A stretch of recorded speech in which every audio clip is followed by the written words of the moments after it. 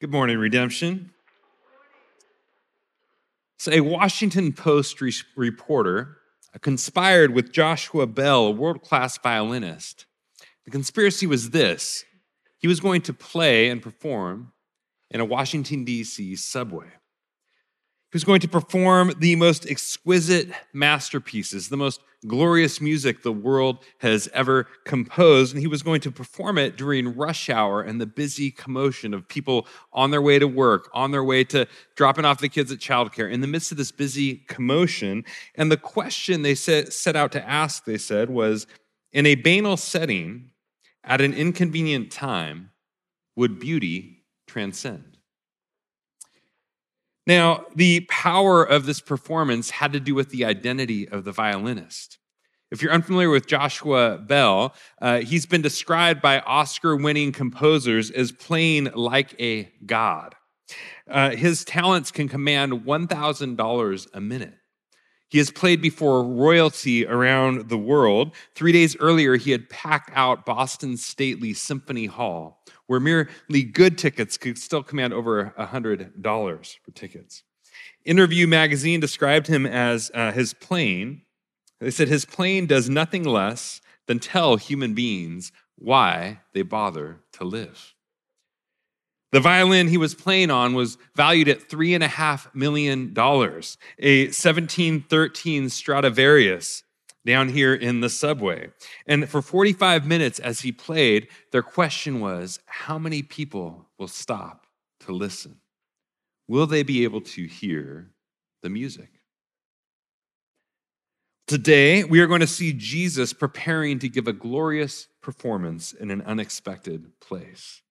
We're in John chapter 17. So if you have your Bible and you want to turn to John chapter 17, we are picking up in our Gospel of John series, having come out of Advent last month. And as we jump back in to this Gospel of John series, what's happening in John 17 is Jesus is preparing to go to the cross.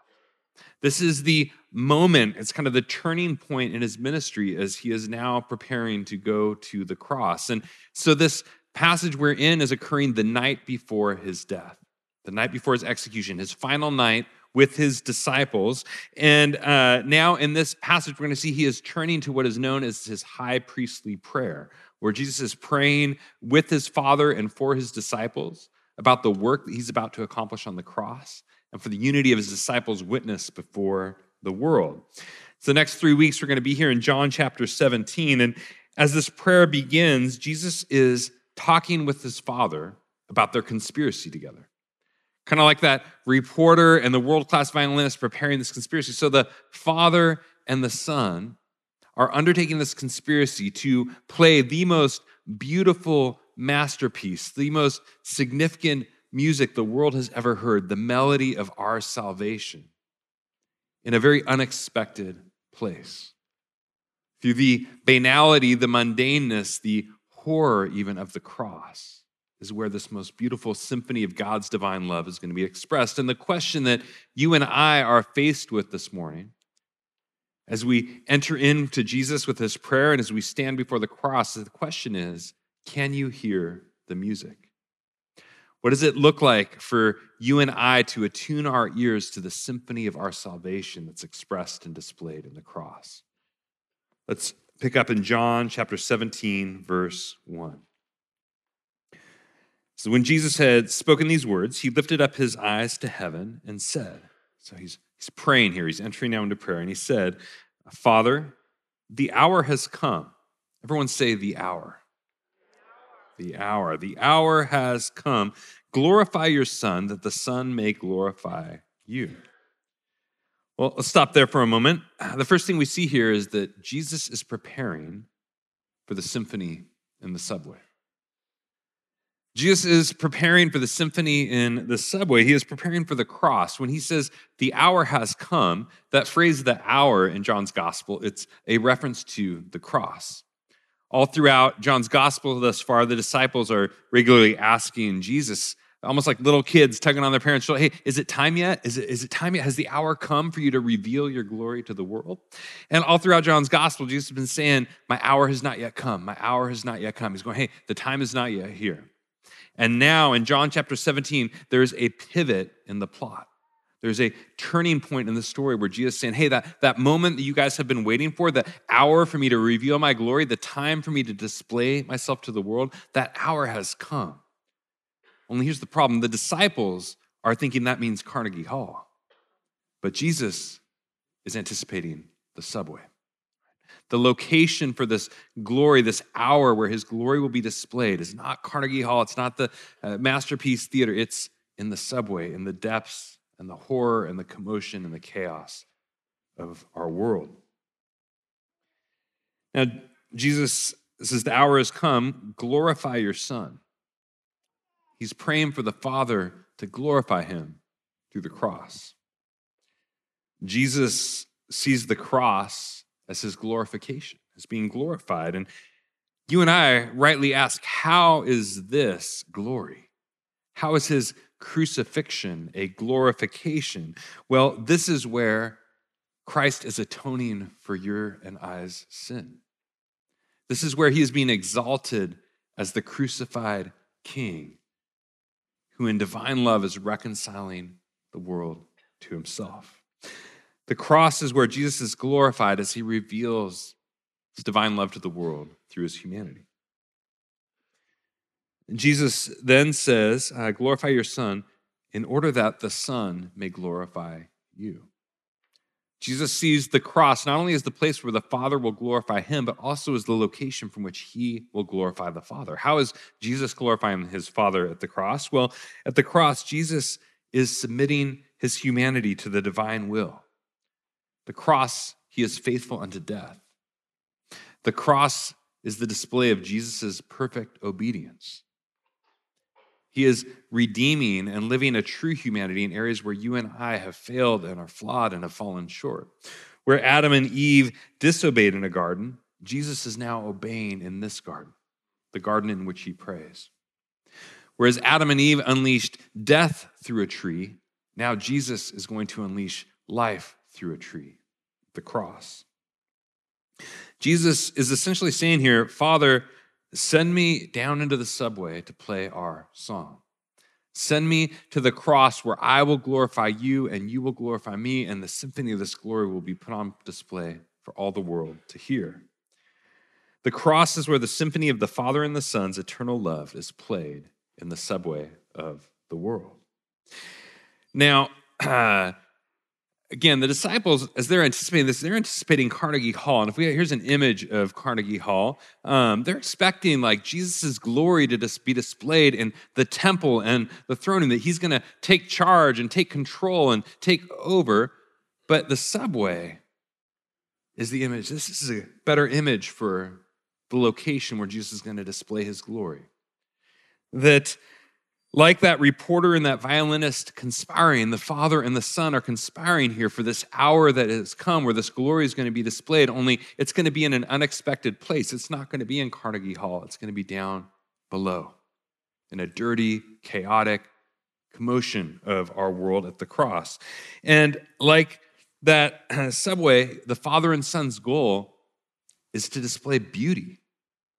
For this transcendent beauty that will transcend. It's the language of glory. It's that the beauty and majesty of the divine glory would be put on display through the subway of the cross. And the question is rightly, will this beauty transcend? Will we be able to see it and hear it? And the question this morning is, do you see the cross as Jesus' glory? Do you see the cross as the glory of Christ? We have a tendency, you and I, we tend to see the cross as Jesus' humiliation, but not as his glorification, right? We can tend to see like, the cross, that's where Jesus was defeated. That's where he got beat, but the resurrection is his victory, right? But no, Jesus in the gospel reframes it to actually say that the cross is Jesus' victory and the resurrection is his vindication. The cross is the victory of Christ where he is glorified. How can that be, you might ask? Well, the cross is where your sin is atoned for, where your enemy was defeated. The cross is where your and I's chains are broken and we are set free. When someone asks you, when were you saved? You can tell them 2,000 years ago on Calvary. Because the cross is where Christ's victory on your and I's behalf was accomplished. The cross is where he is lifted up as the crucified king, where he is most fully united to you and I in the depths of our condition. The cross is where he is lifted up and exalted as Savior. Because the cross is where your and I's salvation is found. The cross is where we, as citizens of the subway, can become children of his kingdom. And the reality is, you and I, we couldn't afford the tickets to Carnegie Hall, right? So God brought the symphony down to you. You might be here this morning going, man, I don't feel like I have the righteousness I need to get into God's kingdom. And the good news of the gospel says he knew that, and he has brought the righteousness of his kingdom to you. The cross is the symphony of your salvation. It's where the divine glory is put on display so that you could hear the music, you could be drawn in, and its beauty could transcend the muck and the corruption and the brokenness of your life and the depravity of our world. The cross is where the symphony of your salvation is put on display. Well, how do we get access to that salvation? How do we let that music take root in us? Jesus goes on in verse 2 and he says this. He says, Father, since you have given the Son authority over all flesh. Why has the Father given the Son this authority over all flesh? Jesus says, it's in order to give eternal life to all whom you have given him. What is eternal life? You might be asking. Good question. It says, and this is eternal life, that they know you, the only true God, and Jesus Christ, whom you have sent. Jesus says here, in essence, that eternal life is being able to hear the music. Eternal life is being able to hear the music that the Father and the Son are playing through the cross and to be brought into the glory of the symphony. Jesus says the reason he has been given this authority by the Father is to give us eternal life. The Father glorifies Jesus in his death so that you and I can have eternal life. Now, when we hear that word eternal, I think we can tend to think of this eternal life as something just for the afterlife, just for after we die. But the reality of the gospel says, no, that eternal life is accessible and available to you and I here and now. That eternal life was made available at the cross. So ever since the cross, you and I have access to the life that is eternal here and now. That the Father and the Son delight to share their life with you and I in the Spirit. We have access to their eternal life in the Spirit even now. But you could be going, okay, well then what is this eternal life? And Jesus says it is that they would know you. That you and I, that we would know the only true God, the Father, and that we would know Christ, the Son. Eternal life is being brought into the conductors of this symphony, of being brought into relationship with them. And this knowledge, this knowing them, what they were talking about here, Jesus, the word he uses, it's not just like an abstract head knowledge. It is a relational in your bones knowledge. It's not just knowing about God, it's knowing God. To say if one of you guys here maybe will come to me and you're going to go, hey, Josh, I started dating someone.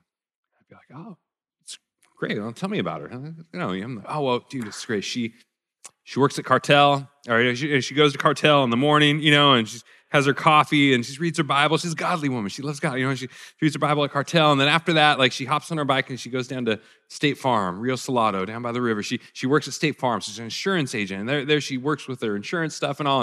And then when she finishes that, she gets done for the day. At about 5 p.m., she'll hop back on her bike. She'll go to Sprouts and pick up some stuff for dinner and, go home and cook dinner. And she likes making this, and I've seen her make this, and she makes this. And be like, oh, that's all great. But hey, what's her name? And if you're like, I don't know. I'd be like, dude, you're not dating her. You're stalking her, right? Like, you know a lot about her, but you don't actually know her. My friend Bill used that example with me once, and it kind of struck me going, man, you can know a lot about Jesus and yet still not know Jesus. Some of you are stalking Jesus, right? You're like, dude, I'm listening to all sorts of podcasts about people talking about Jesus, and I got all this doctrinal information and theology books I read and whatever else. But do you know Jesus? Have you heard his voice? Are you reading the scriptures yourself to be attentive to the word of Christ himself and the voice of Christ himself, of getting to know the sound and the tenor of his voice? Somebody is like, man, I see others swimming in the waters of Jesus' presence, of his spirit, and they just seem saturated. But for us, it can feel like, man, but I'm kind of holding on to the edge of the pool because I believe that I know about it, and I believe that it's there, but I don't know that I can let go of the pool to actually enter in. And the invitation is going, man, Jesus is not just somebody to know about him, it's somebody to know him, to bring your life before his presence in prayer and to listen for his voice in response and to commune with him, the creator of the universe who has come down to the subway for your salvation. The invitation of the gospel is not just to know about Jesus, it is to know Jesus and in him to know his Father through their Spirit. Some of us know that Jesus is a great violinist, but can you hear the music? Can you hear the music? It's interesting. In this subway experiment that they did, only a few people actually stopped. They actually expected many people to stop. As they were anticipating this experiment, they were kind of going, dude, do we need to get like riot police involved? What if like it's kind of the small contained area and when people realize who he is and everyone's just kind of going crazy and everyone stops and all the traffic and everything's happening, do we need to have a backup plan? And they're plotting their backup plans on the whiteboard just in case. But then what they found was over 1,000 people just rushed on by. And only about 27 people put money in. He made like $37 that 45 minutes, right? And it was interesting. They interviewed people after they had gone by, and it was interesting to hear some of the reasons of why people rushed on by and the reason why others, the few, stopped to listen. Why people didn't hear the beauty, the music. For many, it was just they were busy. They were distracted. They had places to go, things to get done. I got to get to work. We got to drop the kids off at childcare. I got to do the next thing. And so the commotion and busyness and the other agenda, I feel like that can be a good picture for us sometimes that, man, our lives, we have busyness and commotion and the chaos of all the things that we're immersed in. And it can feel hard to make time to tune our ears to our Creator. And yet the reality is that commotion can kind of overwhelm us. And there is a beauty that is accessible and available to us, even in the subway of our lives. So some were so busy they could not recognize the beauty at such an inconvenient time. For others, they said it was the mundane place. They said the mundane place. They enjoyed music. They even enjoyed classical music. They enjoyed this type of music, but they didn't expect so great a figure to be encountered in such a mundane place. And I believe that some of us, we can think that you can only experience God in Carnegie Hall, and the power of the gospel is that God is a God who delights to reveal himself and to show up not only 2,000 years ago on Calvary, but still today in the mundane places of your life. That God is a God who delights to show up not only in the places where you're polished and performed and have it all put together, but the places that are dirty in your life and have graffiti on the walls, and places where your sin has wreaked destruction, and places where it's not just commotion and chaos, it's actually the gnarliness of your sin and the things that you've done. You're going, God could never come to be with me in this place. Jesus, the master violent, he could never be. And the beauty of the gospel is like, this is the kind of God you have. Jesus is a God who delights to enter into the dirty and the broken and the chaotic and the messed up places of your life and to perform his symphony there. Well, it was interesting to see, too, why some people did stop. For those who did actually stop to soak in and hear the music, some said they recognized the identity of the violinist. There's one woman who said she had seen him a week prior actually performing at the symphony hall, and she put in $20, right? She stopped to enjoy the music. And I believe that's similar. Like, what what makes the cross so powerful, it's not just the image itself. Sometimes we become accustomed to the cross because we see it on, necklaces and whatever else, but we can miss the power of the cross. And the power of the cross is not in the wood. The power of the cross is in the one who hangs on it.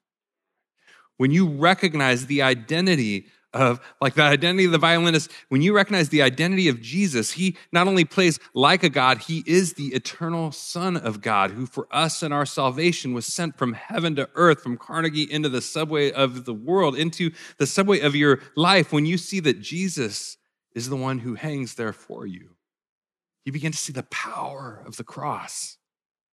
You begin to hear the majesty of the symphony, that this is more than just some Bucks are playing some notes for spare change. Jesus didn't perform on the cross because he needed it. He did it because you need it. He did it for you and for me. Others stopped to enjoy the music because they were familiar with good music. It was like I think it was like the head of the United States Postal Service, something like that, for all the country or something. And he's on his way to work. He's an important guy. He's got things to do, places to get to, whatever. But he stopped because he had played and performed classical music back in the day, and he recognized, whoa, these are the most challenging, difficult pieces, masterpieces to play, and this guy's just killing it. Something is going on here. He was familiar enough with the music to recognize the greatness. And similarly, I believe when you and I, we become attuned, we become familiar with the beauty of the biblical story, when you begin to tune your ears to the music of God's story in Scripture, what we begin to find is that sacrificial love is at the heart. It's pulsing through almost every page. That we become familiar and we begin to see that the sacrificial love expressed on the cross, it's not an exception to who God is, it is the climactic revelation of who God is. And we stop to rejoice in the majesty of the performance. The final category that struck me and who stopped listening to the music was this. They found that for those who rushed on by and those who stopped, there was no category they could divide people by, like age or race or gender or class. None of these made a difference in who did stop versus who didn't stop to enjoy the music, except for one. There was one category they found, and that was the category of children. Every child stopped. Every child tugged on their parents' jacket, tugged on their parents, tried to get their parents to stop to listen to the music. And so you can watch a video where the parents are kind of, tugging the kids along. No, we got to get going. We got to get the thing. And the kids are like, Mom, Dad, stop, listen. The children recognized the beauty of what was happening. I believe similarly for you and I to see the glory of the cross, the power of the music and the beauty of the cross is to become like children again. Now, I'm not saying that you have to become like immature or use a baby voice or any of that kind of stuff, right? But what I am saying is that we would reclaim the awe and wonder of being a child again. Because sometimes I think what happens is as you and I get older, your imagination can become deadened by life in the subway. Like our vision of the world can become numb through just the chaos and the commotion and the confusion and the noise and the congestion and the priority and the things we got to get. And all of that can start to clutter our imagination and numb and deaden our senses so that we don't recognize the beauty when it shows up. But the invitation of the gospel is that we would become like children again in our Father's world.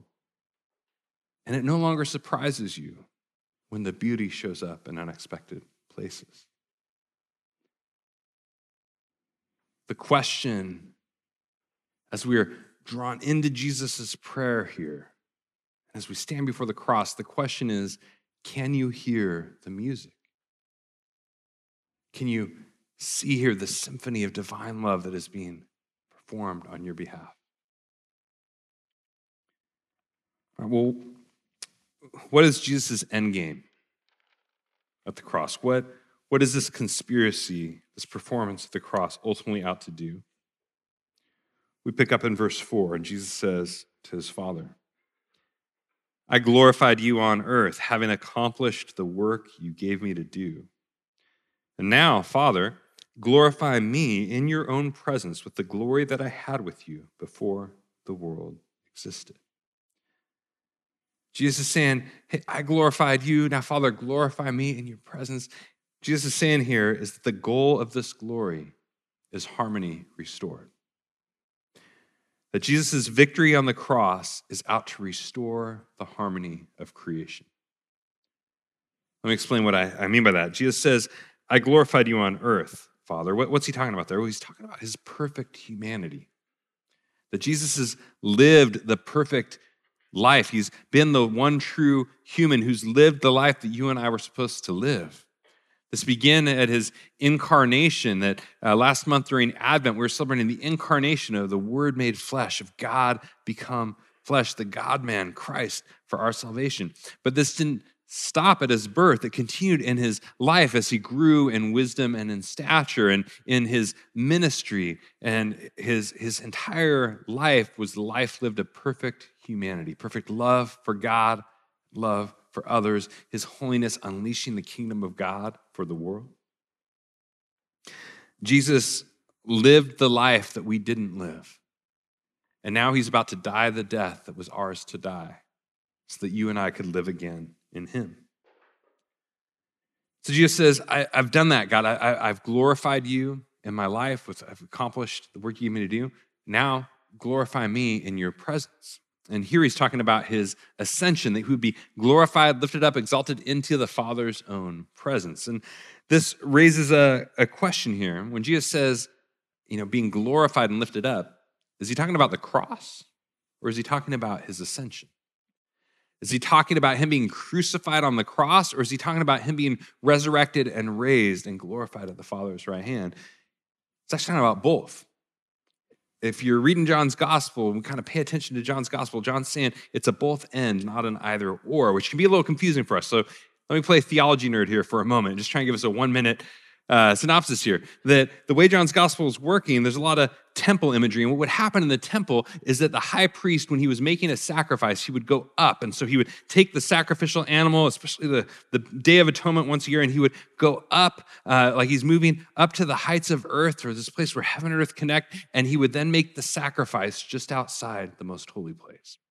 And similarly, Jesus here, as our great high priest, he is coming and he is making the sacrifice of his very own life on the cross, just outside the most holy place. But next in the temple, what would happen is after the high priest had made the sacrifice, he would enter through, by means of that sacrifice, he would go through the veil into the most holy place, which was God's throne room. The symbolism had the heavenly imagery of the stars and the angels and the cherubim, and it was as if he was going through sacrifice up into the heights of God's heavenly throne room and entering access into the most holy place, God's presence. Similarly, Jesus, his cross is where he is making his sacrifice of his very life. And then his resurrection and ascension is him passing by means of his sacrifice into the throne room of God, where he is given all authority in heaven on earth as our risen King. Jesus is going to be glorified in the Father's own presence after his sacrifice on the cross. Jesus says here that as that happens, he says, glorify me in your own presence with the glory I had with you before the world existed. What's going to happen here? Jesus is going back to where he began, back to the right hand of the Father. Only now there is a difference. Back in eternity before, the difference between Jesus being at the Father's right hand before and now after his cross and resurrection is that he has his humanity with him. That Jesus is before the Father now as our great high priest. He didn't shed his body after his resurrection. He is now in a resurrected, vindicated, glorified body as a foretaste of the new creation. He is the beginning of all things being restored in him. The end game of his cross and resurrection and ascension is restoring the harmony of God's creation. Jesus' victory at the cross is what restores that harmony. Many of you may be familiar with J.R.R. Tolkien. He's kind of the author of Lord of the Rings, love Lord of the Rings. But many are less familiar with this work, The Silmarillion, that he wrote, that is almost like a backstory to Middle-earth, the place where Lord of the Rings takes place. And at the beginning of the Silmarillion, Tolkien shares this story of like the creation story of how creation came about. And the world was created through music. And so he has this image of this godlike figure called a Iluvatar, but this godlike figure gives these angel-like figures, he gives them these instruments so that they can play this music that's going to become creation. And as they're playing this beautiful symphony, it's glorious, and it's just, man, it's music to the ears, it's amazing.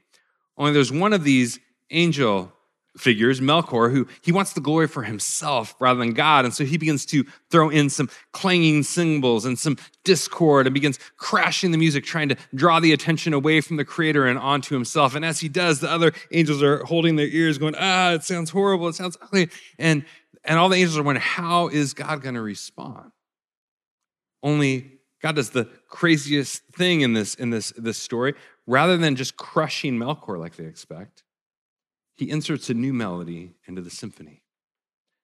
And this new melody grows and is able to soak in not only the discord, to weave in the discord, but all the beauty of all the other instruments and to restore harmony to creation. Then they sit back and this music plays out and they begin to see the creation of the world, and even the dark notes weave into kind of the fires and the caverns beneath, but there's this beautiful symphony of creation, and what the redemptive melody of the Creator did was it restored harmony to creation. Christ is the redemptive melody that at the cross is taking into himself our discord and our dissonance, our clanging cymbals of our sin, our crashing because you and I wanted to rule the world on our own terms rather than under and with God. Jesus is taking upon himself the ways that we have turned God's glorious theater into a subway station, ways that we have vandalized and graffitied and plundered and robbed and murdered, in ways that we have taken God's glorious world and we have turned it into a place where, man, we become numb and to the noise of God's beautiful symphony. Jesus' victory restores the harmony of creation, and there is one major difference here with the story of that Washington Post reporter, the violinist, right? In that story, the violinist goes, he plays for 45 minutes, and he's done, and he leaves. Checks out. But in the gospel, God is turning the subway into Carnegie Hall. In the gospel, God is out to turn the subway station of our world into the Carnegie Hall, a theater for his glory, a place where the symphony of his divine love is played for all eternity. That the cross is where Christ has overcome the enemy's discord and dissonance and clashing cymbals, and he's overcome our sin and in order to actually make not only this world, but to make your life a theater for his glory. What does this mean for us? Well, I believe that the gospel, what Christ has accomplished on the cross, it means that you and I, we would point to the violinist. Like as we stand before the cross, you and I would be like those children tugging on their parents' coats, that with our neighbors and with our friends and with those around us, we would go, whoa, stop. I know you're busy. I know you got priorities, and I know you got things to do. I know you got agenda. I know you got the stuff you're going to do, but would you stop and gaze upon the beauty of the King who was crucified for you? Would you stop and hear the glory of the Father's love, who sacrificed his only son that you and I could become children of God? Would you pull the headphones out of your ears and listen to the symphony of divine love that God has put on display for all the world to see in the unexpected place of the cross? This is where the glory of God's eternal love has been put on display and performed and played for you and for I. Would we stop and point to the violinist? Second, we not only point to the violinist, but we receive the beauty. When you hear the music, the crazy thing is like the musical notes, they don't just stop. They go into your ears. They enter your person. They lift you up from the inside out. Here when we're singing, we're praising, it's going into you and you receive the beauty and it begins to transform you from the inside out. Would you receive the beauty of what Christ has done for you? And if you're like me, you could be saying, man, but I'm not Carnegie Hall, right? Like, if you're like me, I found myself a lot of days just going, God, I feel way more like a Subway, right? Like my life feels like it's got the commotion and the craziness. Man, there's the graffiti of these things I've done. And there is no way that Jesus, the master violinist, the eternal Son of God, the one through whom all things were made, there's no way that he would want to come and take up residence and play his symphony in me. And the beauty of the gospel is that the subway of your life is where Jesus delights to come and play. Beauty of the gospel is going, it wasn't just a one-off event in some DC subway. The cross was not just some one-off event 2,000 years. It was a decisive event 2,000 years ago, but it speaks to the God of the gospel who all throughout history now, all around the world, Jesus has been entering into the subway stations of lives like yours and mine and has been playing the symphony of his gospel for all the world to hear. Where is the subway in your life right now where you need to receive the performance of Jesus? We're going to come to the table here in a moment. It's a sign of Christ's sacrifice on the cross. As we come to the table, I want to invite you this morning to come and bring the subway parts of your life. Don't bring the Carnegie Hall parts. Don't bring like the polished performance. Here's God where I've got it all together. Bring the places where you need to receive the music. Those places where you don't, man, God, here's where I don't have the perfection. I don't have righteousness. Here's where I feel like a mess. I know often we come to the table and we kind of, we'll kind of dip the bread in the wine and go, and that's fine, but I want to invite you this morning to actually take some time at the table.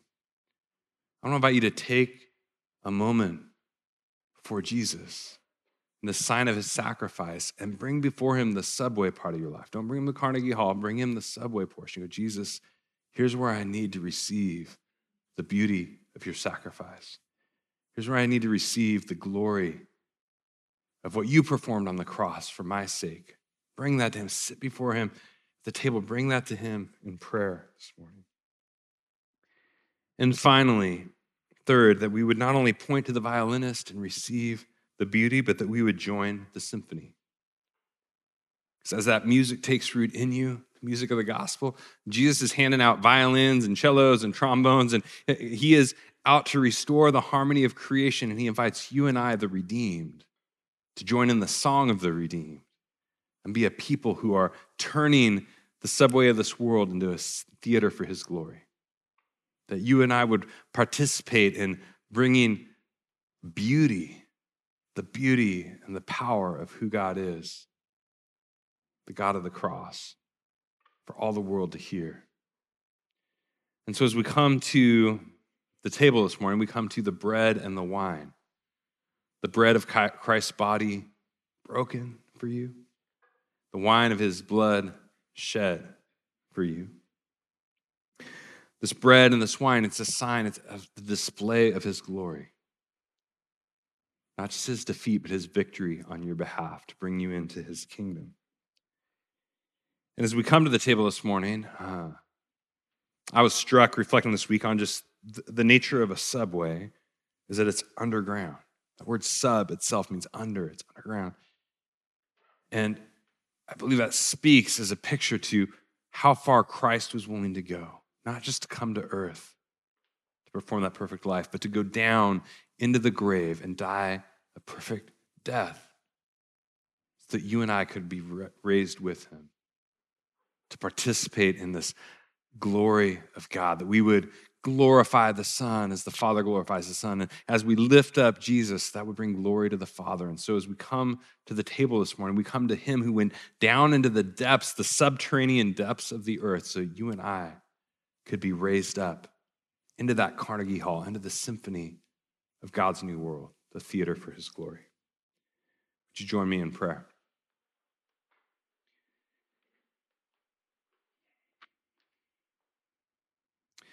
Jesus, we thank you, God, that we did not have the money for the tickets into the grand theater, God, and you brought the symphony to us. God, we thank you for the cross where you have brought the beauty of your eternal glory into the subway of our world, God, into the commotion and the chaotic, dark places down below. You have brought it, and even now the music echoes and reverberates throughout the earth, Lord. God, we pray this morning, we long to be a people who can hear the music, God, that we can see the beauty and the glory of what you have done for us on the cross. So Jesus, we point to you this morning as the one who has brought this majestic salvation to us, God. God, we thank you for the cross, this display of your glory where your divine love was poured out to atone for our sin, to break our chains, to bring us into union with you. And Jesus, we want to hear the music, God, just the beauty of your glory displayed. God, I pray for those of us this morning who find ourselves immersed in the busyness of life, God. And maybe those of us where our imaginations have become deadened to be able to see you at work in the mundane places of the world. God, would you open our ears again this morning like children, that we would be in awe and wonder, the majesty of your world. And God, that we, as our ears become attuned to your gospel, we realize you are a God who does not shy away from the mundane places, but rather you delight to enter into them, Lord. And so this morning, God, we offer you our mundane places. God, we offer you the places in our lives that are marked by the graffiti and the noise and the commotion, the inner things. And we say, Jesus, would you come and play your symphony in us, God? Jesus, display your glory in the parts of us that we haven't dared to believe you would enter into, God. And God, we want to join the symphony. God, we want to participate in the subway of this world being restored as a theater for your glory, God. God, make us a foretaste, God, like Carnegie Hall. Make us a place, a church, a body where the echoes and reverberations of what you've done for us on the cross, your sacrificial love, would reverberate throughout our lives for all the world to hear. Jesus, it is in your name and for your glory that we pray. Amen. As we come to worship this morning, if you need prayer, I want to invite you. There are going to be people at the prayer doors. If there's something, some of that subway part of your life you got to bring before God together in prayer, there are people here who would love to pray for you. And a reminder, I want to invite you to take a little time at the table this morning as we come stand before Christ and bring him those areas, the mundane places, the places, those subway places. Ask him to bring the beauty of his gospel there. And as we join now and we respond in worship, the proper response to such a performance as Jesus has displayed at the cross, the proper response is a standing ovation. That we as the people of God would worship and glorify the Son. And in so doing, we would glorify the Father. So I want to invite you to stand, for us to lift our voices, lift our hands if you feel so led, lift your hearts and your body to give a standing ovation of worship to Christ, our crucified and risen King.